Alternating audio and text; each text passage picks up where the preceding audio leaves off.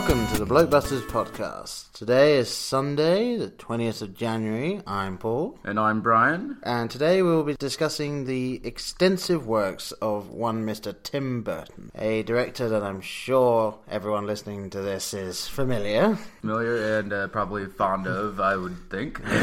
Especially if you've downloaded this knowing it's about Tim Burton.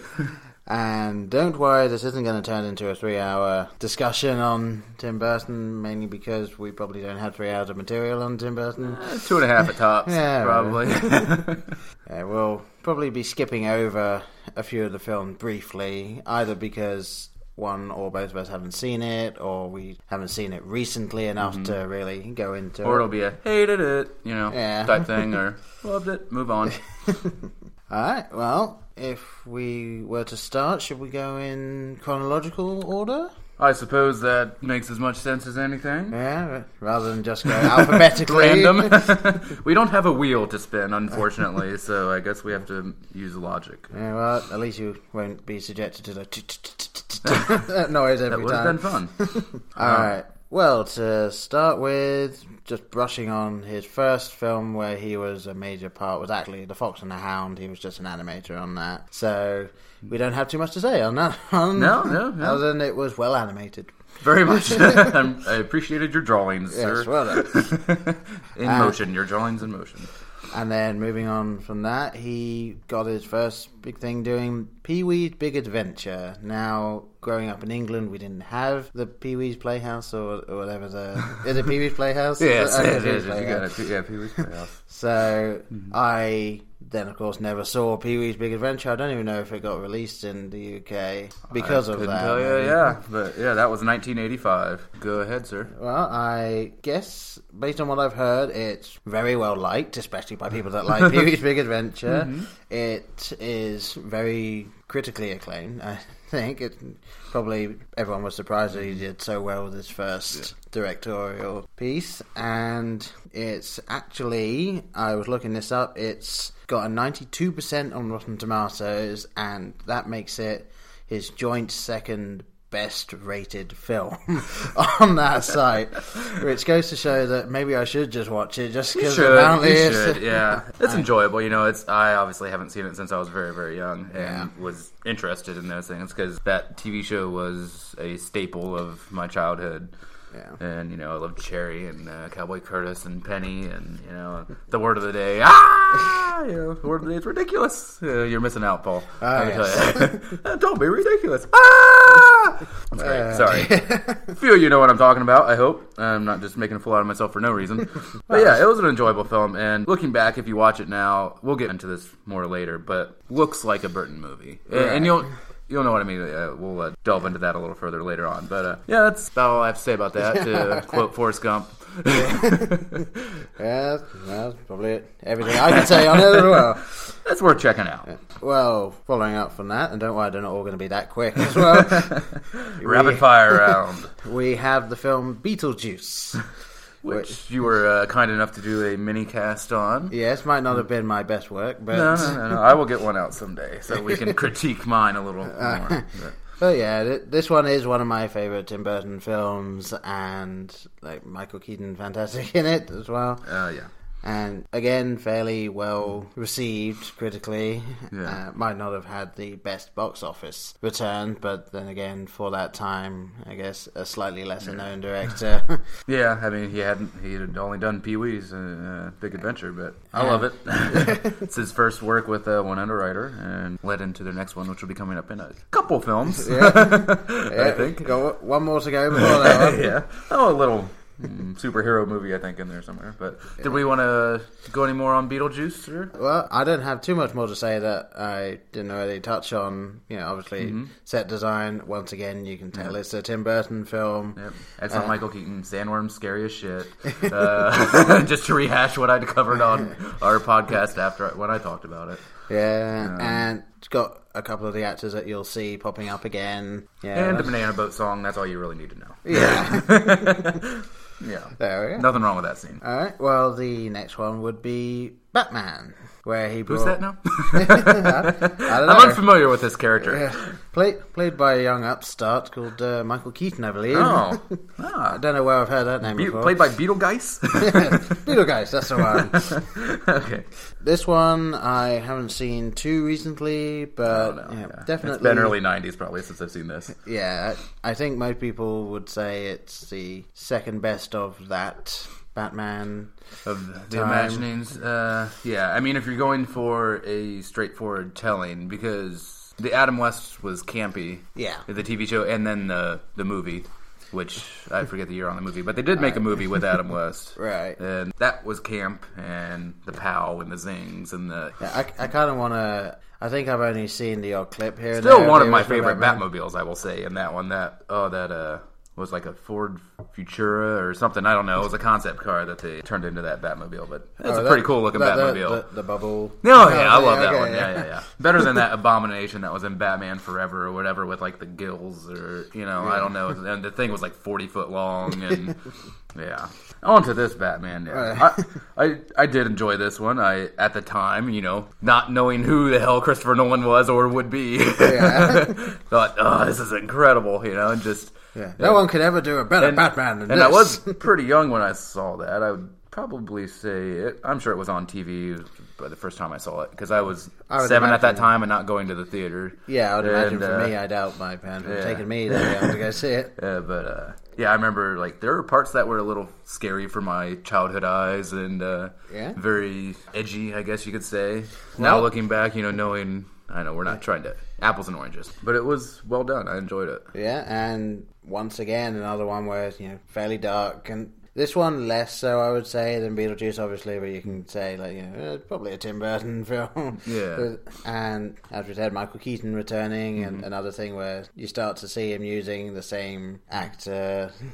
Again, which, as we get further along, you'll probably see the same name popping up again. Oh, and again. I don't know. He does find one guy he's particularly fond of. Yeah, it might be coming out soon, actually. But yeah, the only other real interesting piece of trivia I can think of is probably not that interesting. This one would be the third most commercially successful film he's ever done in terms of, full box office figures, which, given some of the other films coming up, I was actually surprised by, because some of the films that you would think, that's such a classic Tim Burton film, weren't necessarily his... It's always interesting what is successful immediately and then what will stand the test of time. Yeah. Because there are many great movies that fall through the cracks. There's like the story of Shawshank, which was just pretty much a flop, and that's on TV every day for about 6 times. Yeah, that one being my favorite film of all time. I still can't explain why, it just is. It's one of those things. Yeah, but Well, so there's Batman. Yeah. He told you it wouldn't be too long. Alright, now to our first major stop in the line. Edward Scissorhands. A 91% on Rotten Tomatoes, making it a travesty, I tell you. Out of everything I've got here, that would be either number 3 or number 4, because there's 2 number 2s, so depending on how you want it. Who do you work for? Depending on how you want to do it. Excellent Austin Powers reference. I have 1 or 2 ready to go at all times. But yeah, this is definitely, I would say, it's my favorite Tim Burton film. I'm not even going to pretend. There are others that I have about 6 that are in second place. 5 or 6 that kind of alternate slots in second place. But Edward Scissorhands just does it for me. It's everything I want it to be. I just rewatched it a couple days ago, and stands up to you. Just as wonderful and as moving as I remember seeing it for the first time. Yeah. I'll go into it more, but I want to hear your thoughts. Well, and this is the first film that he directed, wrote, and produced. Yeah. So, the trifecta there. He'd only ever done that on... Let me look at my notes quick. He's only actually done that on 1 other film. In this list, most of them he's just a director and writer. But this is the one where he did all 3. I want to hazard a guess, but I will wait on that. Alright. Well, yeah, this film... I have seen it less recently than you, but based on everything I remember, I think the second time I saw it, I enjoyed it more than the first time. I think the first time I saw it, I was too young to get everything that was in it. And fantastic looking town that he created. The suburbia? Yeah, I love the juxtaposition as well of you've got the suburbia, everything is rows of plain houses are all pretty much the same color. They use one of four like really garish pastel colors. Yeah, and that's kind of just to like unify the neighborhood. Yeah, everyone is very sort of insular. All of the housewives talk to each other and gossip, and all the guys just go off to work and come back.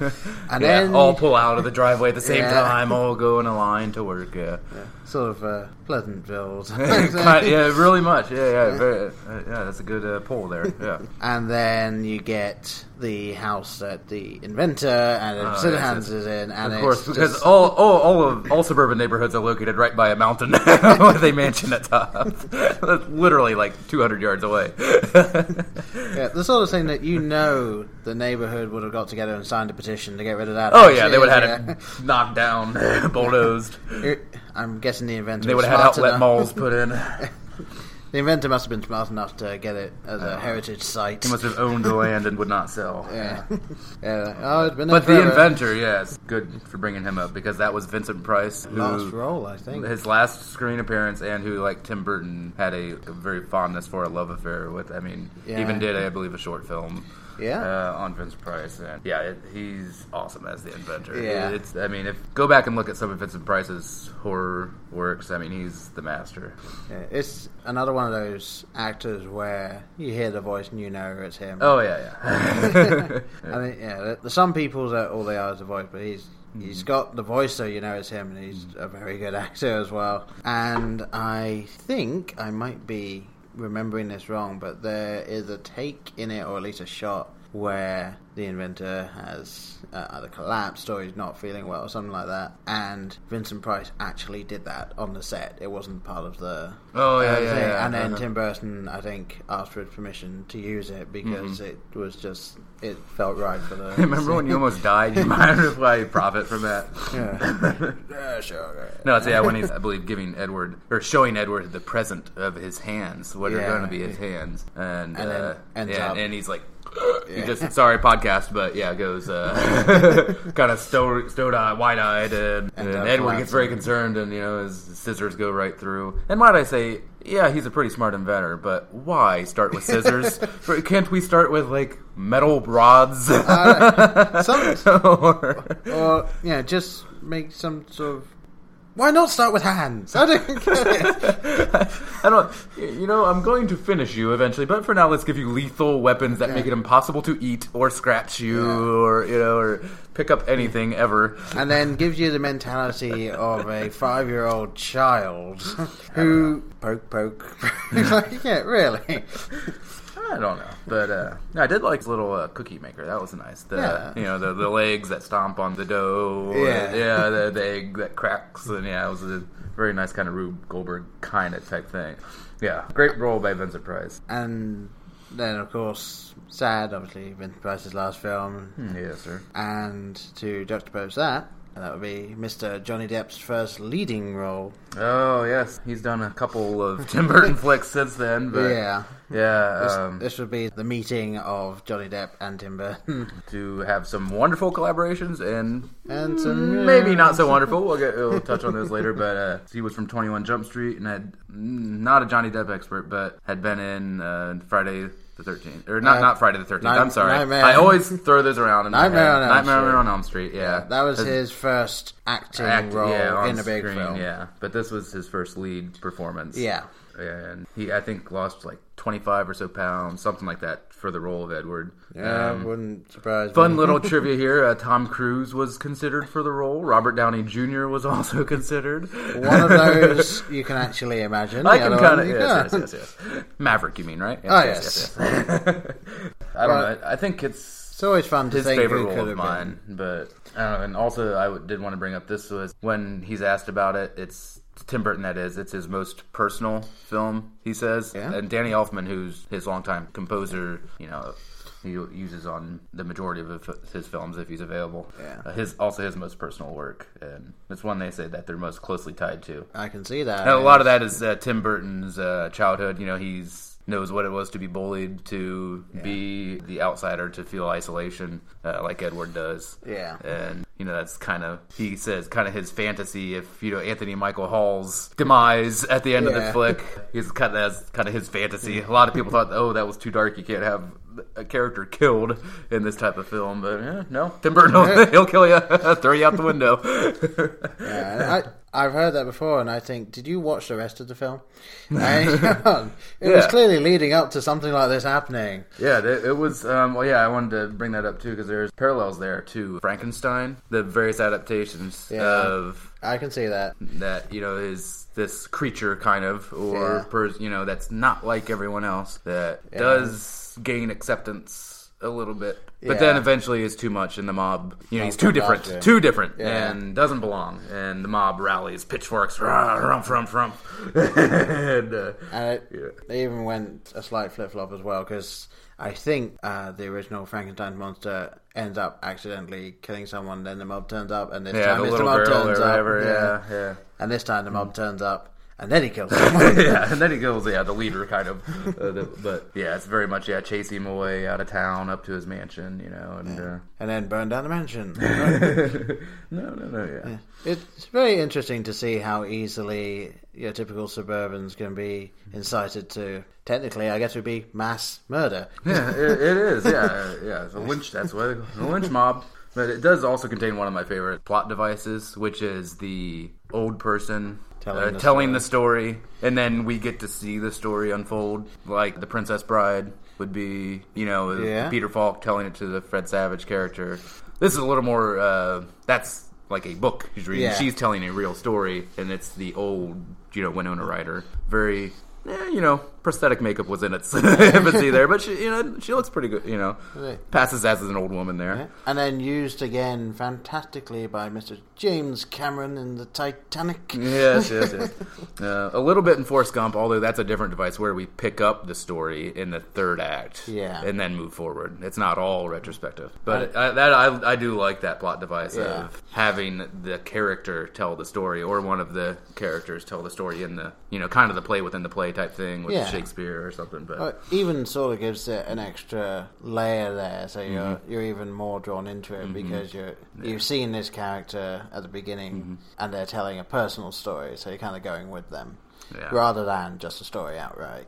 It all starts because the granddaughter asks her, "Why does it snow?" And she's like, "Well, short story because Edward's still alive. It never snowed before he came down here, and blah blah blah." I sometimes like to think that since that day it's never stopped snowing. Like they've not had a single day of sunshine. There's just snow above their houses. Yeah. They're all stuck inside. Can't go anywhere. I will also say Alan Arkin. I love Alan Arkin, and he's fantastic as the dad in this. I don't know. Pours him a drink, tells him it's lemonade, like a strong adult drink, and I love it. And also one of my favorite lines in there by him: "You can't buy the necessities of life with cookies." Talking about well, he's getting asking him, "Are you making any money from your gardening jobs or whatever?" And he's like, "Oh, I got some cookies or whatever." Yeah. You can't buy the necessities of life with cookies, can you? Yes, ask Anthony Michael. No, you can't, sir. No. Absolutely. But I love it. I just love everything about that movie. I love that it's an unconsummated relationship, unconsummated love story, really. Very much so, yeah. Like, he is in love with Kim from the second he sees a picture of her in the house, and she eventually realizes she's with an asshole and realizes she would rather be with Edward than anyone else. And there's that great moment, I'd say my favorite scene in the film, when they're all looking for Edward because he has accidentally scratched the son's face while trying to save him from being run over by a van piloted by Anthony Michael Hall's drunken friend. And he shoves him out of the way, and then, showing concern, scratches him up with his wonderfully designed scissor hands. Once again, not the smartest inventor. And he's just worried, but of course. So the lynch mob is trying to find him, and of course he returns to the house, and that's where Kim finds him, and she says she's scared, and she says, "Hold me." And there's a long pause. I can't. Yeah. If you don't have, if that doesn't break your heart, you don't have one. Well, I don't think I did when I was younger then. Heartless bastard. Okay, but I would say now probably, but back then, at least, or if you at least can't understand why that might break someone's heart, maybe I can go extend that olive branch. All right, I'll take that. I'll go with that one. But yeah, she does then walk over to him and she puts his arms around her. Yeah. And I don't know. I guess I go for those movies where I'm going to be heartbroken and depressed. But it does a wonderful job of doing that. Well, at least it takes you on more of a ride than just your typical... Yeah, I mean, it is a sad commentary, though, that we want to be accepting of those different than us when we try, but there's always going to be a discord if they're too different. If he was too unique, too special. And well, that and you've got, as we said earlier, we have suburbia. Mm-hmm. So everyone lives this very specific life. And not only is he different, like lovable, different, but different enough, he's starting to change the suburbia, and people start to realize that maybe they don't want it to change. Because people are afraid of change as well as difference. And it's not as depressing as I once thought, like long ago. When I saw it young, I probably didn't pick up on this, but in the years I've watched it over and over, at the end of the film, right before he kills Anthony Michael Hall, whatever, they do get to share a kiss, and very quickly, and she says, "I love you," and so they have that moment. But then, really close to the very end of the film, they show him at the mansion, trimming up his sculptures, his garden sculptures, and there's like a slight smile on his face. Yeah. So he's making at the end with the ice sculpture. And he's making her. Yeah. Who holding the ice for him? Does he have an ice guy that just comes up with 40 tons of ice? Here's your ice order. Well, and here's some cookies. I'll pay for them with cookies. And it knows, I don't know how you think money works, sir, but this is not money. The wife will appreciate these, but cookies, money? Yes, no. Well, it could be, obviously, as he's been making it snow constantly over the years. Maybe the pond by the house is frozen over enough. Yeah. I don't know. I don't know how he's using a chainsaw to get this out of there, but he doesn't need to just chink. Yeah, my point is, at least I believe that he is appreciative of this experience he had in that suburbia world, that he had that relationship with Kim and her family, and he met friends and found acceptance, even for a brief period of time. And maybe resigned isn't the right word, but is comfortable with his life now in solitude. Obviously it's safer for him, and he grew up there. Safer for both parties. And he gets to live with the memories. So most people would call that reclusive, but but I love it. It's gothic fiction, and at its best in my mind. But, I can't really add much. It is a very good film. I could go on for a lot. We need to go on to the next, because you will get me going on for another half hour about that movie. All right, well, the next one in chronological order, we have Batman Returns. And he does. And this one, he is the director and writer on this one. So he wasn't attached to write the first one, but he managed to write this one. And this one is typically seen as the best in that. I do prefer it over Batman, Yeah. A very good take on the Batman thing, a good continuation of the story. You have the first appearance of Selena Kyle, I believe, in that world, at least. Yeah. And, of course, you've got Mr. Christopher Walken as a villain of the piece. Yes, Christopher Walken. A stretch for him to play a villain, I know. That is a good one. Yeah, I love Danny DeVito as the Penguin, even though it looks a little campy now, maybe. Yeah. Or hackney, but I still love it. I still love him as the Penguin. I don't know. Maybe I'm sensing a disagreement here. No, it's a good Penguin. I'm just thinking, whenever I watched it, I thought maybe they could have worked a little bit longer on the hand, because it does look like they just shoved his hands into 3-finger gloves. into some black mittens or whatever, so maybe you could have taken a little bit more time to come up with something. I'm sure those Batmobiles they had were pretty expensive. They might have had to cut a few dollars on the Penguin's wardrobe. I don't know. Maybe Tim Burton himself could have given us some of his money to R&D. Yeah. But spared no expense on the Catwoman wardrobe, let me tell you. I knew someone who, their younger brother really enjoyed watching this film, and he couldn't figure out why. And so I actually ended up saying, a young boy is interested in watching Batman Returns, where there's a woman in a tight leather suit. Nope. I don't know what it is. Yeah. It's just got great production design. That's what it is. I love the cinematography in this film, and yeah. Well, and even more so than Batman, yet very much a Tim Burton. It's his world. Yeah. It's kind of his Narnia, if you will. It all takes place in this world, one way or another. To be fair, I think Gotham City is pretty much heaven for Tim Burton, I think. I mean, it starts with the word goth, so very much so. Yeah, very bleak, seedy underground, and colourful characters. Seedy underground, colourful characters. Yeah, that's Tim Burton all over. I don't have too much to say on this one. No, I mean, it's a good film. Worth a watch at least. Absolutely. I mean, if you haven't seen it now, it's probably one of those you're not going to see. You can jump out and see if you haven't. If you're not interested, like, ooh, what's this? Batman Returns? I've never heard of that. Oh, is this another Christopher Nolan film? Yeah, I like it. It's definitely on his, I'd say, plus side of things. You know, the pro column for me. I don't know. So I think moving along there. Yeah, well, the next one... He loves the name Ed, let me tell you what. Because another movie later, there's a main character with the name Ed. But right. I believe it's next. Am I correct on this one? Okay. The one after this. This one, of course, being Tim Burton's The Nightmare Before Christmas. The one that he didn't direct. I'm sorry. I was going by direction. We will get to what I was thinking of in just a minute. But yes. Yeah. Well, this one is normally seen as his best film, despite the fact he didn't direct it.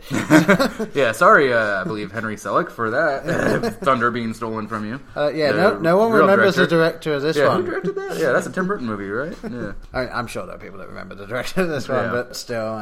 And you can see why. I mean, this is clearly... When you think Tim Burton, those are the first images, at least that pop into my head. Yeah. The crooked trees and the... This is clearly... I mean, you got a slight taste of it in Beetlejuice with some of the things that you saw in the other world and all that, and then and even some of the sculptures in the newly built house. Yeah. But yeah, this is clearly Tim Burton. They handed him a sum of money and saying, make whatever the hell you want. And this is what he came up with. Yeah, it was his, I think, original story, even though he didn't write the screenplay. It was his story concept, and then produced it. Yeah, mostly his characters as well. He came up with most of those. And this is one of those things where I watched it as a child and loved it, and it was when I rewatched it I realized it was a musical. Which I guess maybe that goes a long way to explain why, I know you feel differently, but why I love musicals. This was my first theater experience. Right. My sister took me to the film, what was that, 93? Yeah, 1993. There you go. Yeah. And, that was, I was 11 years old. So, that was, I know, a little late for some people getting to the theater, but my, like we've talked about before, my parents weren't big movie people. So.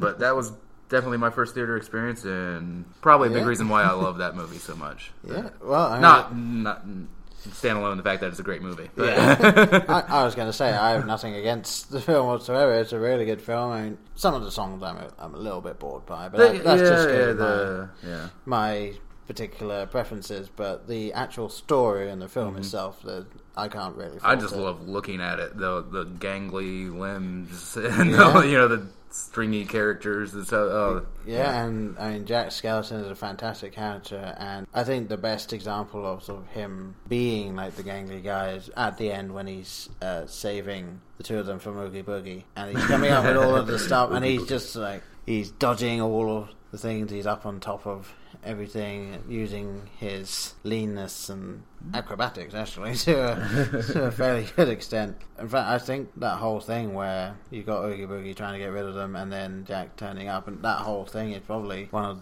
of the best sort of Tim Burton moments of film. It's just a really dark thing, and the hero does, I would say, quote unquote, kill him at the end. I mean, there's a sequel where Oogie comes back and whatever, but that's not about it. I don't think Tim Burton's not associated with that particular one. No. I did want to bring up that there's this fun little trivia, at least in my mind. The voice of Jack Skellington is played by none other than Prince Humperdinck, who I've already mentioned in the film, which I mentioned on a lot of podcasts, The Princess Bride. He's in that. He was the voice. Danny Elfman did the singing. Yes, he did. For Jack Skellington. Which, if you actually watch the film, I think there's only a couple of times where you really can notice that it might not be the same thing. And it's just like he'll be talking and then launch into song, and it's like, not quite right. Yeah. But yeah, very well. Definitely done. easier to pull off an animation than when an actor is pretending to sing in a voice that clearly isn't theirs. Well, I like to think of Robin Hood Men in Tights in that one where he starts to sing "The Night Is Young." Yeah. Sorry. Pantomiming here. Okay. You can probably guess what. Free podcast. So yes, fantastic film, and even though he didn't direct it, definitely his most associated with that. Oddly enough.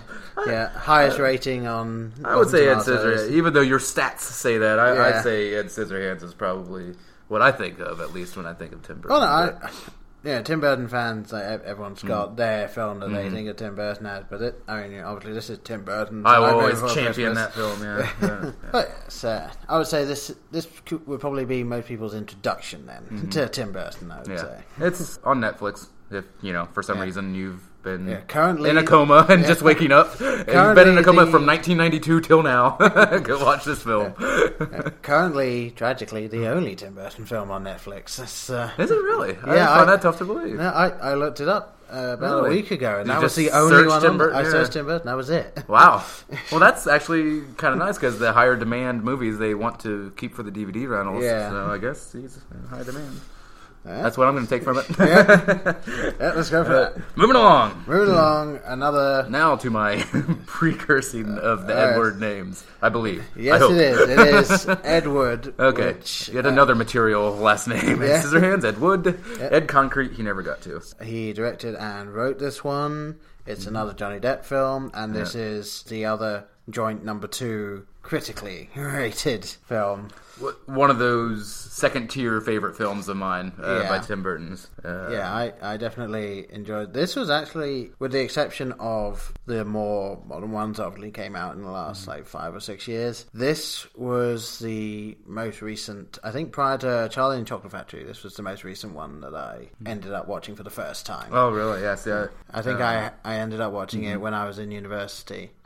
And it was either on TV or I bought it on DVD for £3 or something. Yeah. I went home and watched it, and I was like, wow, this is a really solid film. So, I probably heard about this movie about 10 years or so ago, and I was just watching a lot of older. I was trying to fill in holes of things I should have seen over the years, and I don't know how it got brought up, but I was like, I don't know anything about that. And it was Tim Burton. Okay, Johnny Depp. Okay.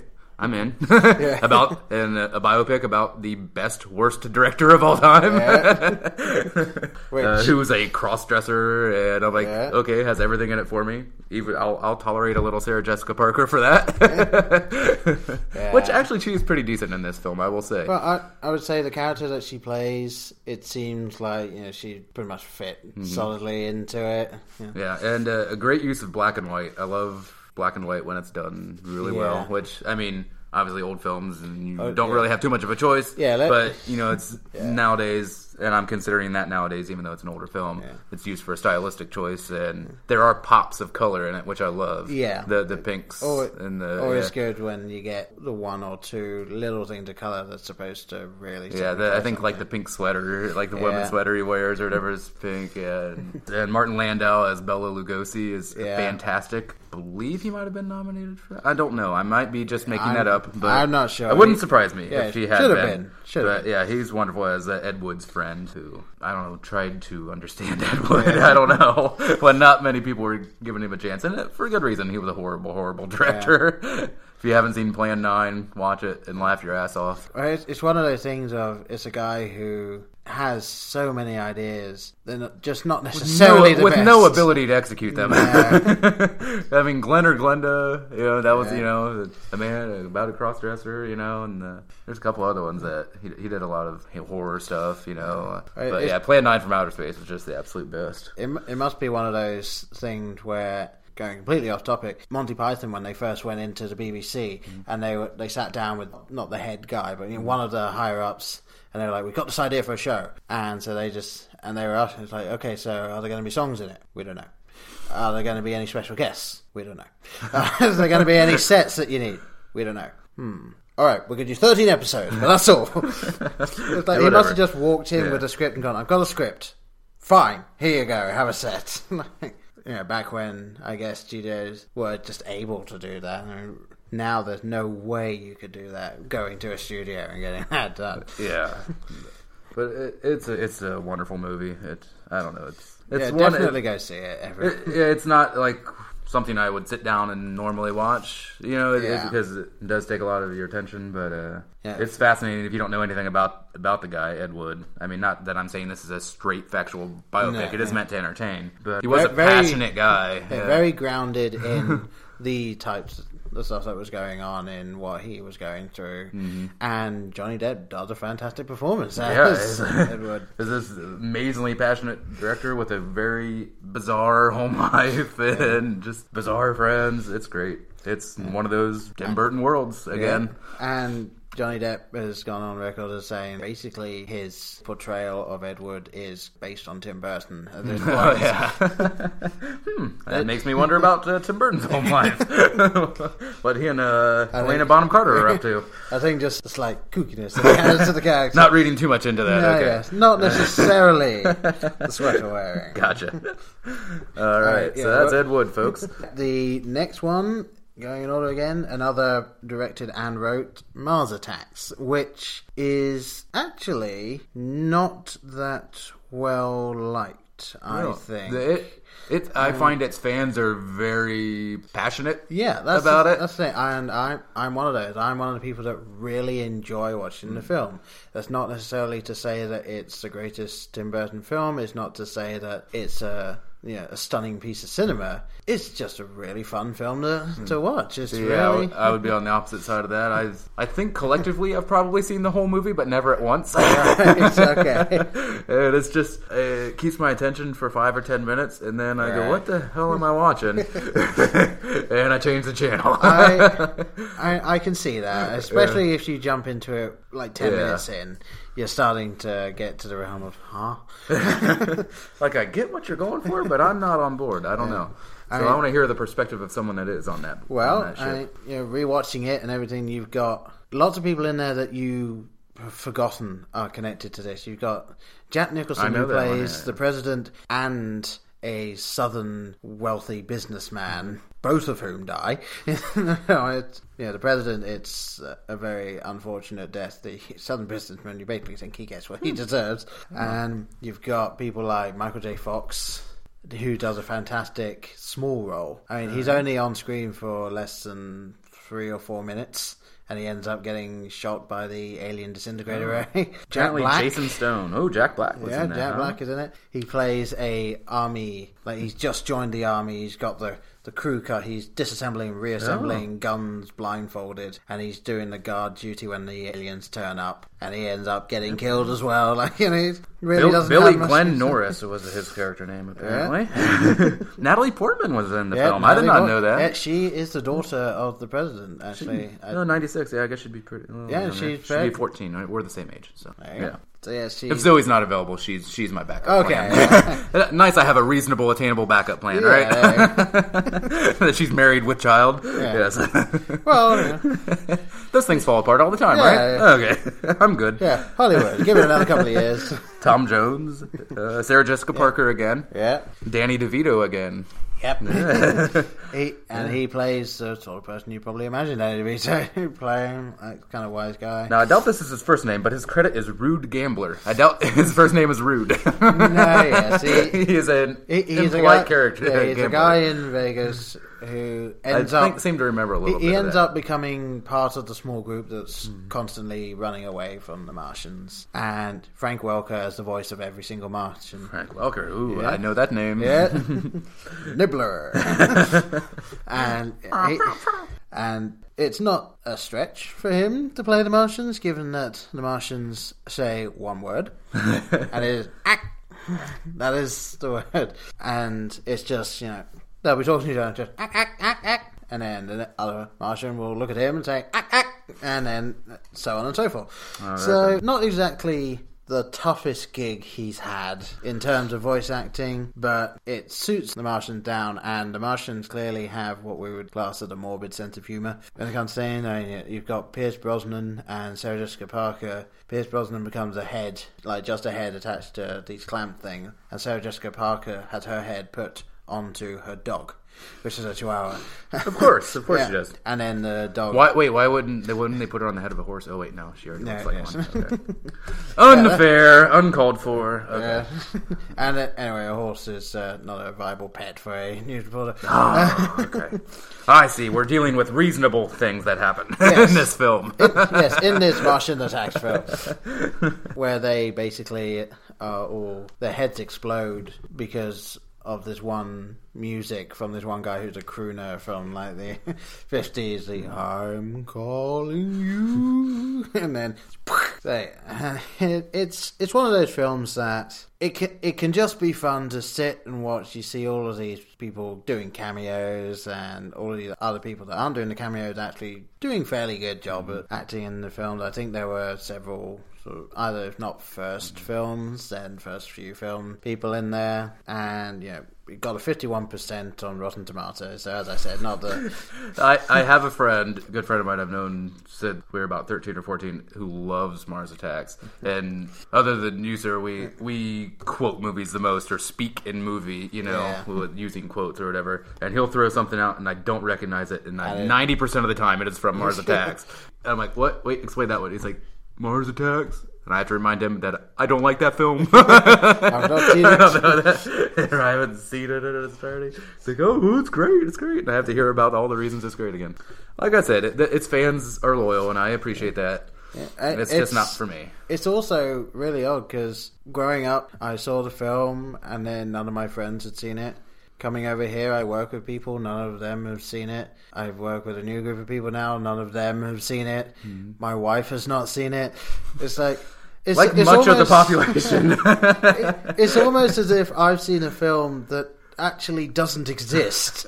I just have this thing in my head. If you didn't have a hard copy of it, you might convince yourself it didn't exist. I don't know. But it's one of those films that I just love to sit and watch at times, and it is one of those things where you can kind of switch off and just enjoy the somewhat crudish humor at times, and obviously it's Martians attacking. It's not exactly a groundbreaking storytelling aspect, but just fun to watch. And again, you can see, especially with how the aliens all get up and everything, you can tell, again, Tim Burton. And this one is one of my, say, top 3 Tim Burton films, just because of how much I enjoy watching it. Well, that's a reason to have something as a favorite, I think. Because you enjoyed it. Not necessarily because I think it's his best work. Okay, not technically speaking. Okay, gotcha. All right. Well, next Trucking up, along. we have Sleepy Hollow. Sleepy, aptly titled. This is... For me. Yeah, for the next 1, 2, 3, Felt 4... pretty hollow, and I was very sleepy. For the next 4 films, including this one, this is just direction, and... Once again, Johnny Depp is in it, and Christopher Walken again. Only a brief thing in there, but still, can't criticise his performance. Doesn't say a word, but there we go. And this is one of those films that, despite the fact that it looks really good and the acting is not bad, it's just slow. It is, and I can appreciate a slow movie if, like, Lincoln, I would call a slow film. Oh yeah, but you have to pay attention to the dialogue and all that stuff. This, I expected something else. It said horror or thriller or whatever, and I was not horrified or thrilled. I was horrified with how long it took to get to the end. But I was not thrilled. I think one main problem with this film is it spent too much on, I don't want to say establishing shots, but I think he tried to tell too much without dialogue, just by either going on the expressions or holding on the scene for a little bit too long. Like, I think this sort of film needs to have more dialogue, more backstory, more Headless Horseman killing. I mean, you have a Headless Horseman, which is a terrifying concept, at least in my mind. And come and murder you. And very few scenes of that, as I recall. It's been years since I've seen it. Well, I think the first when are we going to get some heads falling on the ground here? The first 2 or 3 killing, you don't even see the horseman. You just see the person being terrified. You hear horseman. And I'm like, this isn't Jaws. We don't have to keep it hidden. And then the next one, I think, you see the horseman hunting someone down, killing them. He also then tries to hunt down Ichabod, although I think the idea is he's supposed to just be scaring him away. Or something like that. and then you see him again when he's trying to get to the church, but he can't get in the church, and then you see him at the end. Like, the rest of it is just him trying to solve this thing of like, there's no such thing as mystical, it's all explained by science. And annoyingly, when you hear that, the first time it's like, I'm a science man, and there's nothing mystical about this, and you know roughly what the film's about. You know, going into it, that he's going to be proved wrong, and there is going to be an actual headless horseman. Yes, of course. And it's almost painful for a couple of the scenes where he's just going through like, well, it must be this, it must be this. And it's like, no, we know you're wrong. If you hadn't marketed it the way you did, maybe we could have gone into it thinking, it might actually just be someone dressing up and doing the killing, but we're fairly certain from the start that it's an actual proper headless horseman. I just don't think it was the right fit for Tim Burton. No. It doesn't... I mean, it still has that feel that we've been talking about. Yeah. But I feel like a more like a horror director, like a Wes Craven or something, would have been terrific. Or something like that, just to really bring the darkness out, and not so much of just the Christina Ricci. Enough of the Christina Ricci. She has her good roles, but I was bored to tears. I would say with her. Yeah, I would say Adam Family. Yeah, and also I think by Casper she was kind of stretching it out. There's also a Batman alum in there, as well as Christopher Walken. There's Michael Gow, who was Alfred. I don't know who he was in this. Notary, apparently. But yeah, I'm just pulling this from my mind, people. I am that good. Yes, he's sitting there meditating. I'm using my movie database, which is no way online. No, not at all. So I don't know. I know that film has its following like Mars Attacks, but in this case, I think we were both not in that. Not a film that I feel the need to watch again. I would watch it again just because I have only seen it one time, and I think I've seen it 2 or 3 times by now. And I don't know, maybe I was in the wrong mindset, but I feel like there's so many films I need to see or will never see. I don't want to watch something that I already know I probably am not going to like. Yeah. So I doubt I'll ever get around to it. I think by the third time I watched it, I was fast forwarding through it, and that's never a good sign. No, not so much. So what's next on the docket? Next is one we're probably going to skip over with The World of Stainboy. No, Planet of the Apes. Yep, next.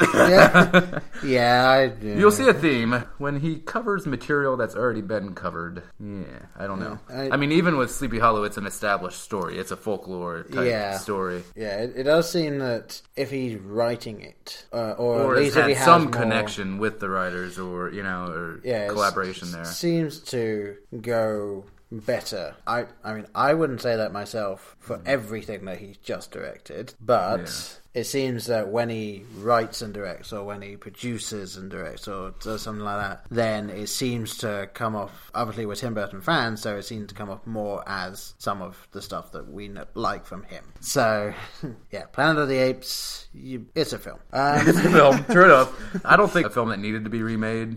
I'm not like a big supporter of the Charlton Heston one, but it's a good film, and I don't know why we needed a reimagining. I thought the ending of this one was stupid. I don't know. And haven't there been more? I don't know. Wasn't there more after that? I don't know.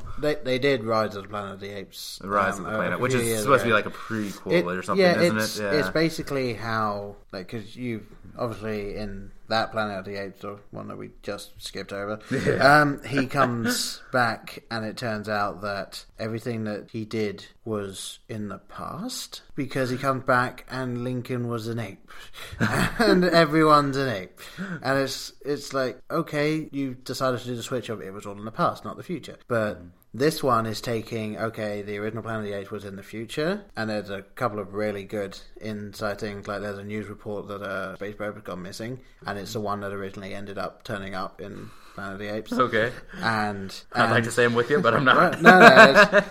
I looked up this stuff, don't worry. Okay. And this is how we went from us dominating the planet to the apes gaining sentience and massing together. Okay. I've heard enough. It doesn't end with the apes have taken over the planet, but it ends on a slight down note for humanity. Well, I feel justified in having not viewed this film. So.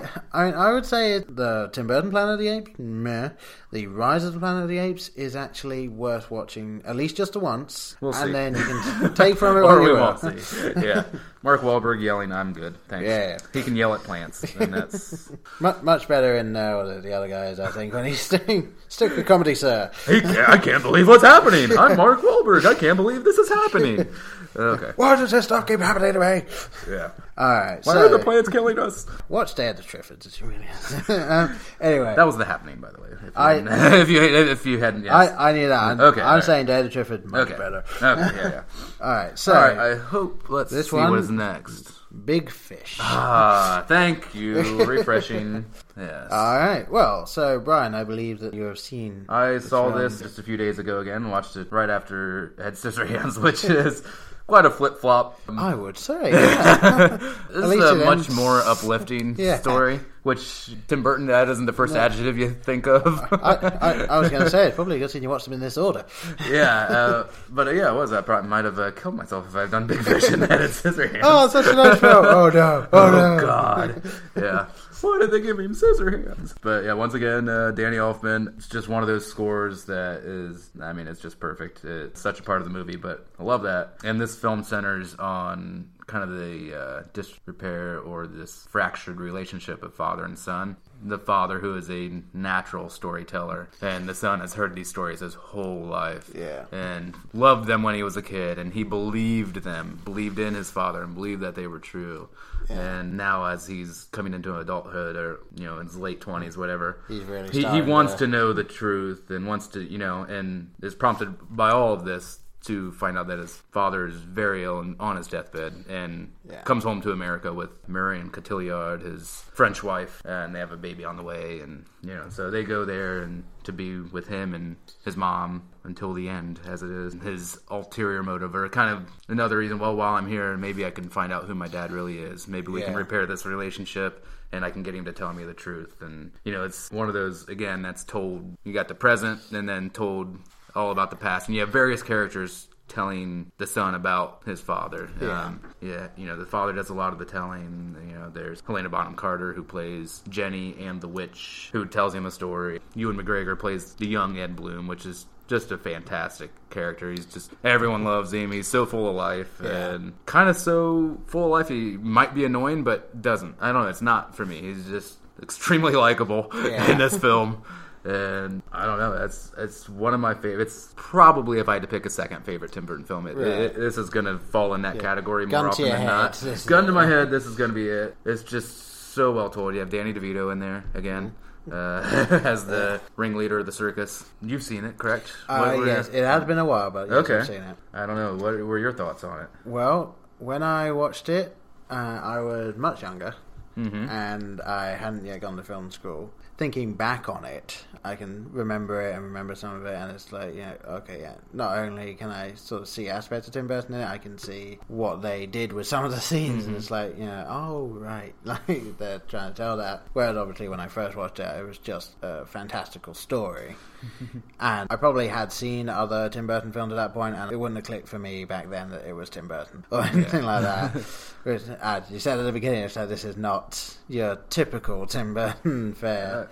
No, even though it much looks like his world, it's the subject fare is not really. It's a little bit too light for Tim Burton, but I remember really liking it, and I want to see it again. I don't know when I'm going to have the time, but part of in my research, part of what drew Tim Burton to this project was that his father had recently passed away, and he had tried to repair that relationship to no success. They didn't really have, I guess, much of a relationship, and that really drew him to this story, because the son really wanted to reconcile with his father. Yeah. So also a very personal story to him. It must be then that a lot of the films that he is most liked for and all that, they do seem to have the most of him in it. Yeah. I love it. And spoiler, I know if you haven't seen the film, stop, but you do find out there, while he is a storyteller, and as stories go, exaggerations are bound to occur, and things have to be amplified to make it more interesting. As Ed Bloom puts it, all the fact, none of the flavor. That's what his son's a newspaper man, or a typical writer just writes nonfiction, just this is what happened, when and where and why, and blah, blah, blah. This is he puts all the flavor in there. So as you find out, maybe not all of these things happened, but more things happened than you might have imagined. At the end of the film, you kind of find that out with the funeral scene. There than you would think. A lot of these people did exist, and while maybe not all of it made sense, because you find out, the witch was old, but Jenny was the witch, but how could she be older when he was a child and younger when he, it's like, well, it makes sense if you're Edward Bloom, or if you're living in that world. I don't know, and it's kind of the main theme is that I drew away from it, other than reconciliation, is that we are our stories. That is really what encapsulates us, what makes us who we are. And Ed Bloom, in that way, his stories live on, and they show at the end of the film that the son's child is telling the grandfather's stories in a pool and stuff, and so that way he's immortal, he lives on. I think that I'm just pulling that line kind of out of the movie, but I don't know, it has everything for me. Yeah, it's very solid film. Great love story in there a little bit, but more about the son and father. I can't really add too much to it because, as I said, I haven't seen it for a while. But I remember liking it. Very good. One of the things Tim Burton does well. So as dark as Tim Burton's films can be, this is so vibrant with color that it's like the anti-Burton film, but it's still him. It's like if you're going to do something really colorful and bright, this is what Tim Burton would do. And it's amazing. Still got some crooked, gangly, huge trees in there. You got him going through the old road that no one travels on, which very much reminded me of the fire swamps in Princess Bride. You'll see in a second. I reference that all the damn time. I love that. We got to do it. We'll do a Rob Reiner cast sometime. All right. But I don't know. There are definitely like the darker moments too, and there's even the invention. The dad's a traveling salesman. And there's the handy-matic or whatever, which is a hand with all these little attachments, which very much looks like Edward Scissorhands a little bit. And then Ed Bloom, his bones were growing too fast for his muscles, and so he's in this bed with this machine like working his legs, which is very much a Tim Burton machine, like Ed Scissorhands and all that stuff. It's definitely got those mechanics to it. It looks wonderful. It's incredible. I love it. Love it. And of course, Steve Buscemi, one of his 300 movies he's been in. As the great poet Norther Winslow. Roses are red, Buscemi. Violets are blue. Spectre is really great. Award-winning poet. All right, I think can move on. Yeah, well, the next one is a little bit of a leap in time, really. I'm not 100% sure what he was doing. Charlie and the Chocolate Factory is the next directorial thing, and this is, again, he is just directing this one. This one has an 82% on Rotten Tomatoes, and I believe my co-host... I think that's 82% too high. Yes, we disagree.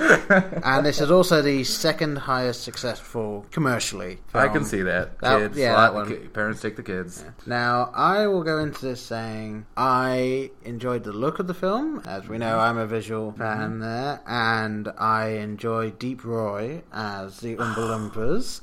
I like hate Deep Roy. I like the songs in this one better than I like the songs in the original. So if you could have moved the songs from this one into the original film and kept the rest, then I don't know. That would have been it for me. But that mainly because I thought the songs in the other one were possibly a little bit too slow just for for the world. I mean, because obviously the songs in this one, each one has its own style to it, and I thought they worked well with the characters, and apparently these songs were taken, at least the seed for these songs, were taken straight from the book. The original one, they didn't do that. They wrote their own songs, whereas these were, I think some of the stuff from it is actually in the book, and then they've embellished it and gone further, because I doubt the entire songs are in the book to make the book a bit longer. But this one is seen as much more faithful to the original Roald Dahl book, and Johnny Depp, can't really fault him as Willy Wonka. I still prefer the Gene Wilder. I don't know whose choice that voice was, but I could not stand it. I could not stand Johnny Depp's voice in that film. I don't know, anytime you're tackling an iconic performance like Gene Wilder's, I think you're almost setting yourself up for failure, at least in my mind. It's such a tremendous challenge, which people would have said about Jack Nicholson's Batman. You're not going to top that. You're not going to, in Batman, you know what I meant, the Joker. But as we showed, there are exceptions to that rule. Thank you, Heath Ledger. But that, for me, I don't know. I mean, I prefer the songs in the original. I prefer everything about the original. I hate Deep Roy I'm not a little person, but I know the little people are not happy that he stole all their jobs because he was just cloned or duplicate, CGI'd into everywhere. I hated the fact that they didn't seem to be able to localize this film to one particular country, because obviously the idea is it's supposed to be England, sort of, but they call chocolate candy. Half of the people don't seem to have a particular accent, and the boy is... I can't fault the actor. Freddie Highmore? Yeah, I can't fault him with his job. He does a good job. I just think that Charlie Bucket, as I remember from the book, is much more the original Willy Wonka and the Chocolate Factory Charlie Bucket. Because that's what he is. He's high energy. He's like going around everything, getting into trouble. Like this Charlie Bucket is just a do-gooder. Yeah, I mean, and obviously Charlie Bucket is kind of like that, but this is going a bit too far with it, I think. I don't know, like, everything, maybe I just had my hopes way too high, which I know that's part of it, but that's not all of it, because I still just don't like the movie. But when, on paper, when you're thinking, okay, Tim Burton attached to the Chocolate Factory. Roald Dahl. Yes, I love Roald Dahl. I love that. Okay, I love that. Love Tim Burton. Oh, and Johnny Depp's going to be Willy Wonka. Like, that sounds perfect for Johnny Depp. Like, with the hat and the quirkiness and, like, oh, he can do quirky like nobody else. And it just fell completely flat for me. Right, you even had some fairly good English talent attached to it that you see. Like I think about 3 of the people in this film were also in like Love Actually. If we're going to like all these people that do good stuff and like and, a lot and of they're in theater that, actors, and it's like you're doing good based on what you got, but you're not quite Once jumping again, out. Direct what you write, please, Tim Burton. I love you much more then. I'm willing to forgive at least the failures of mine, even though statistics might disagree with me as far as calling this a failure, but I don't know. One other thing I'll say, looking into it, I looked into the Willy Wonka and the Chocolate Factory. And one thing, who named these bloody films? Willy Wonka and the Chocolate Factory is about Charlie. Charlie and the Chocolate Factory is about Willy Wonka. I don't know. I can't answer that for you. But anyway, Gene Wilder came out with the idea of when you first see him and he's walking slowly with the cane, and then he gets stuck and he keeps going, falls and rolls. That was all him. And he said he would take the role if he could do that. And the director said, why? And Gene Wilder said, because from that moment on you won't be able to tell if I'm telling the truth or not.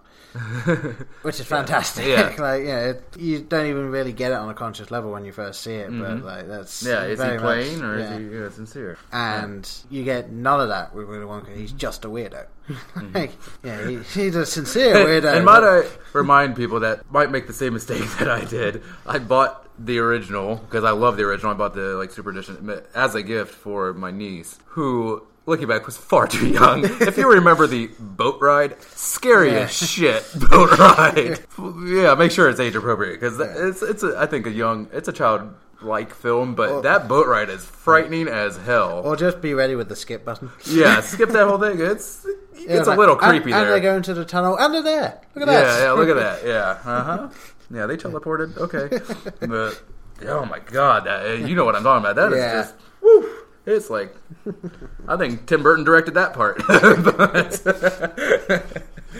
It looks like it, but anyway, that's not that film. It's also one of those things of, like, compared to the boat ride in the modern one, and it's like, you're hiding everything, but no, like, the original was better. And the song is, like, terrifying. Oh my gosh. A grown man, I'm getting a little concerned about it. Alright, well, let's move on. Let's move on, please, to something a little lighter, like Corpse Bride. Dead Bride, alright. What would be the proper term? Because technically it's not necrophilia, but it's borderline something.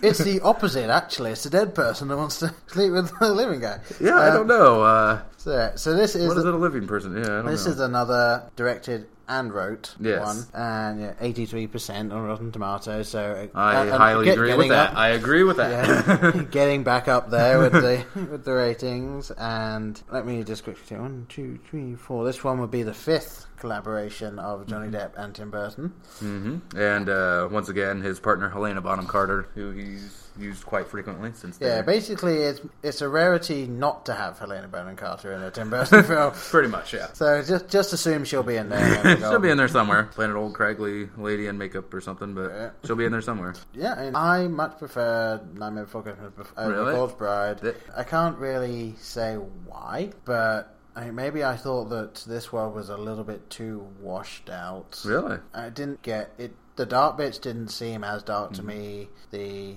more vibrant didn't quite seem as pop out there. I understand that the underlying there's more of an underlying story to this one than there is to The Nightmare Before Christmas, and the villain, quote unquote, is actually more of a real bastard. Like, he really deserves everything that happens to him. But it's one of those films that I went to see. I think I saw it in the cinema, and I came out thinking, well, that was a good film, but I just wasn't as invested, I think. Really? And, I can't fault any of the people in it. It's just one of those films that didn't grab me as much. Yeah. For me, it's pretty close to an even scale with Nightmare Before Christmas. Really? And I love Nightmare Before Christmas. I love it. But Corpse Bride, I mean, looking at it and seeing the trailer, I waited till it was available for rental before I saw it. As Paul knows, I don't run out to the theater for everything. But I really have to be passionate about it. Yeah. But much prefer my home theater experience. But I did watch that, and I mean, looking at the trailer and remembering that, I'm like, oh, this looks just like Nightmare Before Christmas. The same gangly, long-legged characters. Very much same animated world. It looks like, Jack Skellington would make a cameo or something. I wouldn't be surprised if it had happened. I was going to say, I'm almost expecting, if I ever see it again, to just see his head in the corner somewhere. Yeah.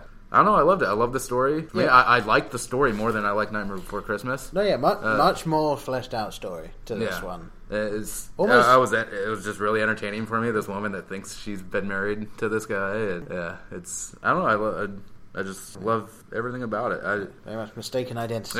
I mean, and heck, if you don't have an hour and 17 minutes to spend on it, come on, it's a short film. It's almost, you could almost say it's kind of a continuation of the Nightmare Before Christmas world. It's just, this is the living world. Mm-hmm. Like it looks very much like when you see the real world in Nightmare Before Christmas. It looks like those types of people, that sort of character, and this is the real world and the underworld rather than the holiday world. So it's I don't know. I mean, it's probably one of those 5 or 6 I mentioned that are in the second tier below Edward Scissorhands for me, and that kind of alternates slots with my second favorite all time of his. But I don't know. I really enjoy it. I don't know why I don't own this film yet, but I will at some point.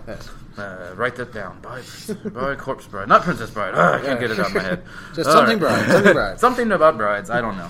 Opposite of necrophilia. We have to find out what that is. A lot of dead people who want to be with a living person. I don't know. There must be something.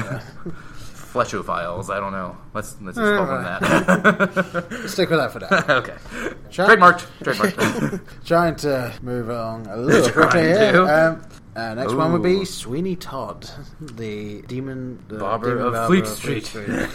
And this one, actually higher than Corpse Bride, 86%. Wow! Yeah. And this one is only directed. Mm-hmm. I'm sure he was working with or talked to the people that were doing the screenplay. But I felt he was very suited for this material. Yeah, though, even though he didn't write it. I mean, it's a very morbid thing anyway.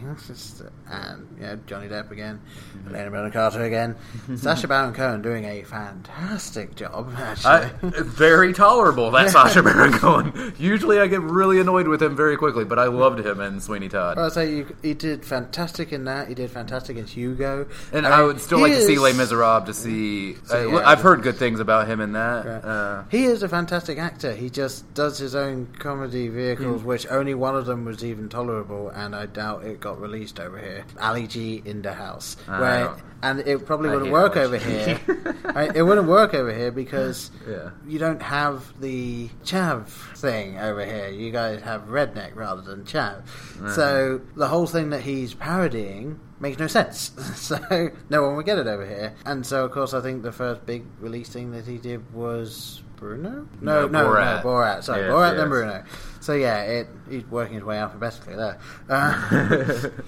But so he is a good actor, and I want to see him do more stuff like Sweeney Todd and Hugo and stuff like that. I want to see him just go with drama. It's like Sacha Baron Cohen thing there. But anyway, I went to this... Everyone's going to laugh at me here. I went to this not knowing it was a musical. Oh, right. Knowing nothing about Sondheim, Stephen Sondheim. Nothing about Sweeney Todd. And if you watch the trailer, not a fucking single note. Oh, and Mr. Anti-Musical was not warned. No. I went into this, sat down, and when the first song came out, I turned to Jamie and I said... Are they going to keep doing this? I said, is this a musical? And she said, yes. And I said... Check, what? Please. I didn't leave. I watched it. I liked the story. It was very good. I didn't hate the songs. Wasn't necessarily fond of them, but I didn't hate them. I don't like the opening one, London, or whatever it is, or London. Yeah. Blah, blah, blah. Yeah, I'm not crazy about that one, but I love Helena Bonham Carter's Pie song, whatever the meat pies. That's a great one. Come on. No, I will say the songs, obviously, they're very suited to the characters. They've been around a long time, and the people in it, they seem to be very good at actually singing. And but yeah, I wish somewhere in the trailers or in the marketing they would have mentioned the word musical. just because embrace it, come on. There are going to be people that don't know that this was a musical and then they made a film on it. Well, yes. I would love to actually see the musical production of Sweeney Todd sometime. I'm sure it's good. I love this. And of course you have Alan Rickman reprising his villain roles. Yes. Alan Rickman. Sounding slightly less drunk in this than he normally does, but... Slightly less intoxicated Alan Rickman. Mr. Potter. Yes. I don't know, I love the blood in it. It's like that hyper real, like Quentin Tarantino blood. The really vibrant, popping red. Yeah, almost sort of Sin City-esque. It's like, okay, it's not, made to look like real blood, but it's just so over-the-top violent that it's not violent. That it's almost a little comical. How the slitting their throats and then dumping them out of the chair down the little chute. And then I saw this with a good friend of mine, and we were laughing our asses off. Which people we were getting looks because, as I feel, they weren't all the way in it. Like they didn't understand. Like that's hilarious. Like his floating down the chute and this body thumping on the ground. That's fucking hilarious. I thought that was funny. Yeah, we're laughing just how ridiculous that was. And a lot of people are like, "Oh, this is supposed to be a straightforward musical or story or something." Like, no, it's supposed to be a little silly like that. But, I will grant it. It's got one of the best death scenes that really. Makes Mrs. Lovett, maybe or no? Yeah, Mrs. Lovett. That it's one of those death scenes that you watch it and you're like, "Oh, that's nasty." Oh, actually, yeah, that's being pretty horrible. Burned alive. But being buried alive. Second, I thought that would be the worst, but I don't know. Which, slight side note, watch Buried if you haven't. I have, yes. To hell with you, Ryan Reynolds. I'm glad you died. Yeah. Spoiler! Whoops. Rewind 20 seconds, folks. Forget it ever happened. I might just have to insert spoiler. I mean, my interpretation. I will save it with air quotes. My interpretation is he died. Yeah. Yes. Okay. But, some of the deaths and some of the character interaction, it's all fantastic and probably should be. I mean, it's been around for how long. They've been able to really flesh out the characters over time, and then you write the screenplay of it. You've got so much to base it on. And it's a fantastic Tim Burton vehicle as well. It is. It's just once again feels like that world, and I just love those kind of stories about. I love vengeance tales or revenge type tales. That a man is kind of like Guy Pearce and why am I thinking of Guy Pearce and the prison? Why can't I think of it? Count of Monte Cristo. Kind of something along those kind of lines. But, where he's been, or Les Miserables, or something like that, the wrongly accused, or maybe rightly accused. The best, of course, is My Name is Inigo Montoya. You killed my father. Yes, of course. Thank you. How did I drop the ball on that? One of my favorite films. But, his life has been destroyed unjustly and returns, and is going to get Alan Rickman if it's the last thing he does. And of course, he's the steward of the beautiful Joanna. But Joanna, in case you had forgotten, sir. Yeah. But all right, I think we covered Sweeney Todd accurately. Yeah. I love it. All right, moving on. This one's probably going to be the next couple are just going to be quick ones, I think. Alice in Wonderland. I actually enjoyed it. And this is once again Johnny Depp, I think, just kind of taking a role and loving it. He's got this, he's like doing that, but he's got the serious undertone, and there's some times where you see him and he's got that real serious streak to it. There's one point where he's kind of singing a little bit and telling her to do something, manages to fling her away to safety, and then turns around and says to all the guards who are coming at him with swords, very seriously in a gruff Scottish accent, "Death to the bloody Red Queen." It's one of those things like, okay, this guy... Who's the Red Queen again? Has he ever worked with this person before? I don't know. I think it's Catwoman. No, Carter Helena Bonham? Something like that. All right, yeah. I actually am slightly embarrassed to say that I have not watched all of this film. You haven't watched all of it? Okay. I have not. I started it late at night, and I fell asleep about half hour in. And I've never got it, never watched it again. It was, I don't know, it was like I got it on Redbox. Right. And I just... had to take it back. Had to take it back. I had like 3 Redboxes, and I was like, well, I'm not going to get back to this. Right. So... Well, it's very I've never rewatched it. Very much, again, a Tim Burton film. Tim Burton Wonderland, again, another... Tim Burton Gotham, Tim Burton Wonderland. Which sounds much like Chocolate Factory. Sounds like a great concept. I want to see Tim Burton's idea of Wonderland. Yeah. And this one's actually very good. I mean, there's several bits in it where they point out it's not Wonderland, it's Underland. It's an actual place. And because she was a child when she first went there, she kept calling it Wonderland. Oh, yeah. And that's where it's come from. So she's slightly mentally handicapped. Gotcha. Well, after falling she can't twice. hear. Okay. Yeah. Mm-hmm. Yeah. And it's got the fantastical thing to it and all that, but I thought it's a fairly good story, and it's basically civil war is going on in Underland. And Alan Rickman is the Blue Caterpillar, apparently, as I look up in my brain what the cast was. And the fantastic Stephen Fry as the Cheshire Cat, who I think is a fantastic choice for that. And again, this is another film where I can't fault anyone on the acting, because Helena Bonham Carter playing the Red Queen, sounds who completely is fitted, very spoilt, childish Red Queen. Yes, I want that. Yes. And one of my favorite character actors, Crispin Glover. Yeah. I love him. Yeah, and it's just full of great actors doing great jobs. And it's got a 51% on Rotten Tomatoes. Which, I can't judge it completely because I haven't seen it, but I would say thrilled with what I had seen. I would say that's a little harsh. A little harsh? Okay. A little harsh. I'm not saying... Would you rate it fresh? Up to, what is that, a 66 or something? I would or a 65? I would definitely say it's better than Sleepy Hollow. Okay.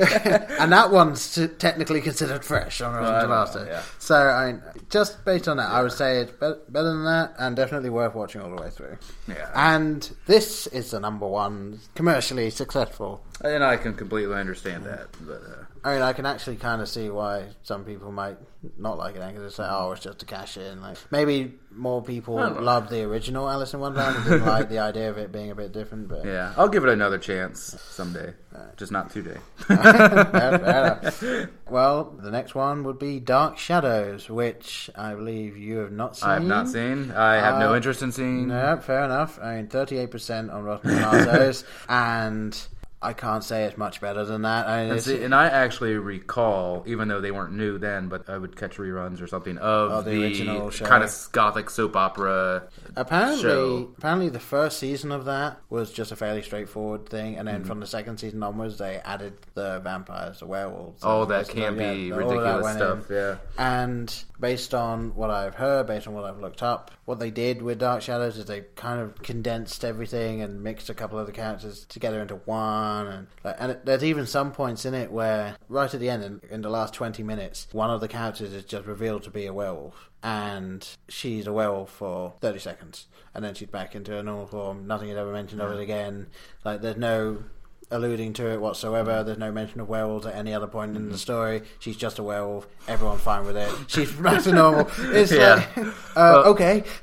once again, this I think is like the third time or whatever that before a trailer was out or whatever, like I try to find out what's people are working on, and and I heard, oh, okay, Dark Shadows is going to be coming out. Oh, and Johnny Depp. Yeah. Then because I had slight memories of the show, and I'm like, oh, that's going to be awesome. And then I saw the trailer, and I wanted to cry. It was just the trailer, if you recall, was very full of obvious jokes. The jokes just go to that tier 1 lowest common denominator place, and which I understand is if you're trying to do campy, that's kind of what you got to do.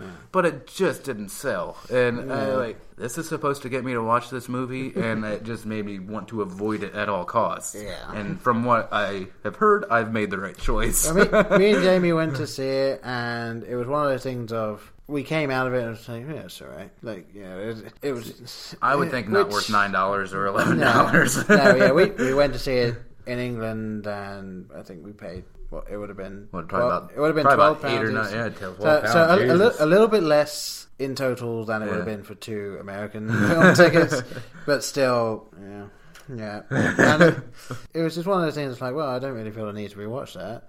Like, I've seen it now, and it was can't judge it too harshly, like I said, but judging a book by its cover, and the cover seems to be pretty ratty. So I don't know. I think, and we should move on to our last one. Well, yeah, the very last one. Unfortunately, neither of us have seen it. Which so it'll be a quick discussion very quick, which apparently is a complete wrong thing to do. He directed, wrote, and produced this film, Frankenweenie. It's got 89% on Rotten Tomatoes. I've heard it's very cute, very well done. It's based on a short story that he made in college. At least I'm fairly certain. Yeah, and that's what Paul Rubens had seen that wanted him to get Burton to be attached to Pee-wee. Yeah, and I've not seen any bad reviews of it or anything. I'll see it. Yeah, it's not one of those rush out to the theaters for me. No, based on the trailer, I was kind of on it because there were a couple of jokes that kind of just seemed like. And I believe it was in 3D as well. Sorry, it was in 3D. Yeah, there was like the joke of like Mr. Whiskers left you this, and it was a thing of cat poop and like a skull and crossbone. I will not eat the cat poop. And then he says like, did you get that the litter box? And then the cuts of the cat just go meow, and then I saw that and I was like, I'm not quite sure who you're playing. It's one of those like we've discussed before. You kind of have to go in with the mindset, or with how we discussed rating certain things a certain way. You have to rate it for or have to appreciate it for what it is or what it's intending to be. Yeah, I want to see it. I just don't know how much I'll enjoy it. Yeah, I don't know if I'm the person for that film, or if it's the film for me, whatever. It might be one of those things of, maybe it's going towards people, it might even be set in a time where like most people in America or have grown up in that sort of neighborhood, but I won't have, so I won't quite get it. But anyway. Enough postulating on the film we have not seen. Yeah. So I don't know what he's working on right now, but hopefully it's something with Johnny Depp, and hopefully something he's writing. Yes. Well, maybe even give our Johnny fingers Depp crossed. I don't know. All right. So that's our rundown of Tim Burton films. And so you've already said like your top sort of 2 would be Big Fish and Edward Scissorhands. In no particular order. Ed Scissorhands. Yeah. It definitely is Scissorhands. And then about 5 or 6 others. Yeah. Starting with Big Fish kind of at the top. And mine would be Beetlejuice and Mars Attacks. Probably my top 2, just because of like Beetlejuice is for me just like that's the film I want to go see. It's just like dark humor. Like, I love that. And then Mars Attacks is just, for me, it's just fun to watch. So, hit us up on Twitter. Agree, disagree. Tell us your favorites. What you think, if we're full of it, which I'm sure we are in some cases. But, I think real quick, I know we're running long. I want to get to our Netflix sleepers. Go ahead, sir, with yours. All right. Well, mine is a film called, at least over here, it is Zombies. That is AAAH. Zombies! ! And it is a film where basically these people are infected somehow with the thing that turns them into zombies, and they don't realize that they're turning into zombies. They're completely conscious. They are talking to each other. That's good to disagree. That's not a zombie. Don't you have to die to become a zombie? It's one of those. It's one of those things where this serum is turning people into zombies. See, those aren't zombies. Like 28 days late. 28 days. Those are not zombies. Okay. Those are rabid freaks. Well, okay. Basically, they're being being turned into people that don't feel pain. Don't use the Z word. that can lose arms and they're fine. Like, you know. Yeah. He's got knocked off. Hit him with an ashtray. Oh, yeah. Oh, that was the second album I ever bought. Okay. And the world around them, like they're seeing other people as speeding up, and other people are seeing them as a type thing. I might write that down. But how many H's? Just one H. Just one H, but 3 A's. Oh, 3 A's. Yeah, okay. 3 A's and then zombies! Exclamation point. And it's fantastically done in that when you're human. And when you're seeing through the eyes of a human, everything is in black and white. When you're seeing through the eyes of the quote-unquote zombies, it's in colour. So the only colour that's in the human thing is the green stuff that is turning them into whatever you want to call this. So it's a fantastic thing. I don't think there's any people in it that are like big names or something. Yeah. But surprise. Yeah, a very good film, I would say. Okay. Right. And yours, sir? Mine is a film I've had in my queue for weeks and weeks, and I finally watched it, I don't know, maybe a week ago or so. But it's called Bernie, and it's based on a true story. The lead character played by Jack Black, who, part of my hesitation playing it, I'm not the biggest Jack Black fan, apart from his original album of Tenacious D, and apart from a wonderful performance in High Fidelity. I love him in that movie. Yeah. He's just been a little too silly, Billy, cutesy for me, and a lot of his other stuff like School Rock, and that didn't do it for me. But this, he was fantastic in, absolutely fantastic, and deserves any award he gets for it because he plays this mortician, which, as he says in the film, they're called funeral directors now, or something, or assistant directors, as he is, but very gregarious, very well liked by this small town. He comes into this small town and kind of an asexual person, but a lot of people, they discuss, is he a little light in the loafers? Oh, we don't know, but he's highly religious and very caring for people, and this one widow, or her husband dies, she becomes a widow, and he would always look up on these women, look after, check up on them after the funerals and stuff, see how they're doing, bring them flowers or a basket of whatever, soups and stuff. Right. And this one particular widow, played by the old mean lady, this is the old mean lady in town, played by Shirley MacLaine, wonderfully. And it's his mission to win her over, soften her, get to her gooey center, as it is. And, right. So there's this relationship that develops. And then you have another person that's not a favorite of mine in this film, Matthew McConaughey, as the DA, played wonderfully. I mean, this is what Matthew McConaughey needs to be doing. Enough of the romantic comedy bullcrap, whatever. These kind of things, even though I know he's done The Southern Attorney before, I believe A Time to Kill or something like that. I don't know, he was absolutely fantastic. And then there are a couple other bit parts played by actors, but there's many talking heads in the movie, and those are all the real townspeople. Right. Telling, they actually interviewed the townspeople, got their thoughts on the real Bernie, Tita, and the events that were going on, and it's interplayed with the narrative, the filmed narrative with Jack Black, and all this stuff, and it's really well put together. Yeah. And you get this picture of this guy, and that how could he do this horrible thing, which you'll have to see the film. Right. And no, it couldn't be someone like Bernie, and how this town sticks by him, and fantastic film. I love it, and really surprised by it. So I highly recommend it. Oh, all right. That's the entire point of this feature, I believe. Let's get some paper shuffling on here. We are actually reading papers here. All right. All right. Well, I don't think we have too much more to say. No, I think you're probably relieved on that front, folks. All one of you that may still be listening. All right. All right, well, in that case, I've been Paul. And I've been Brian. And we'll see you next time. Bye, folks.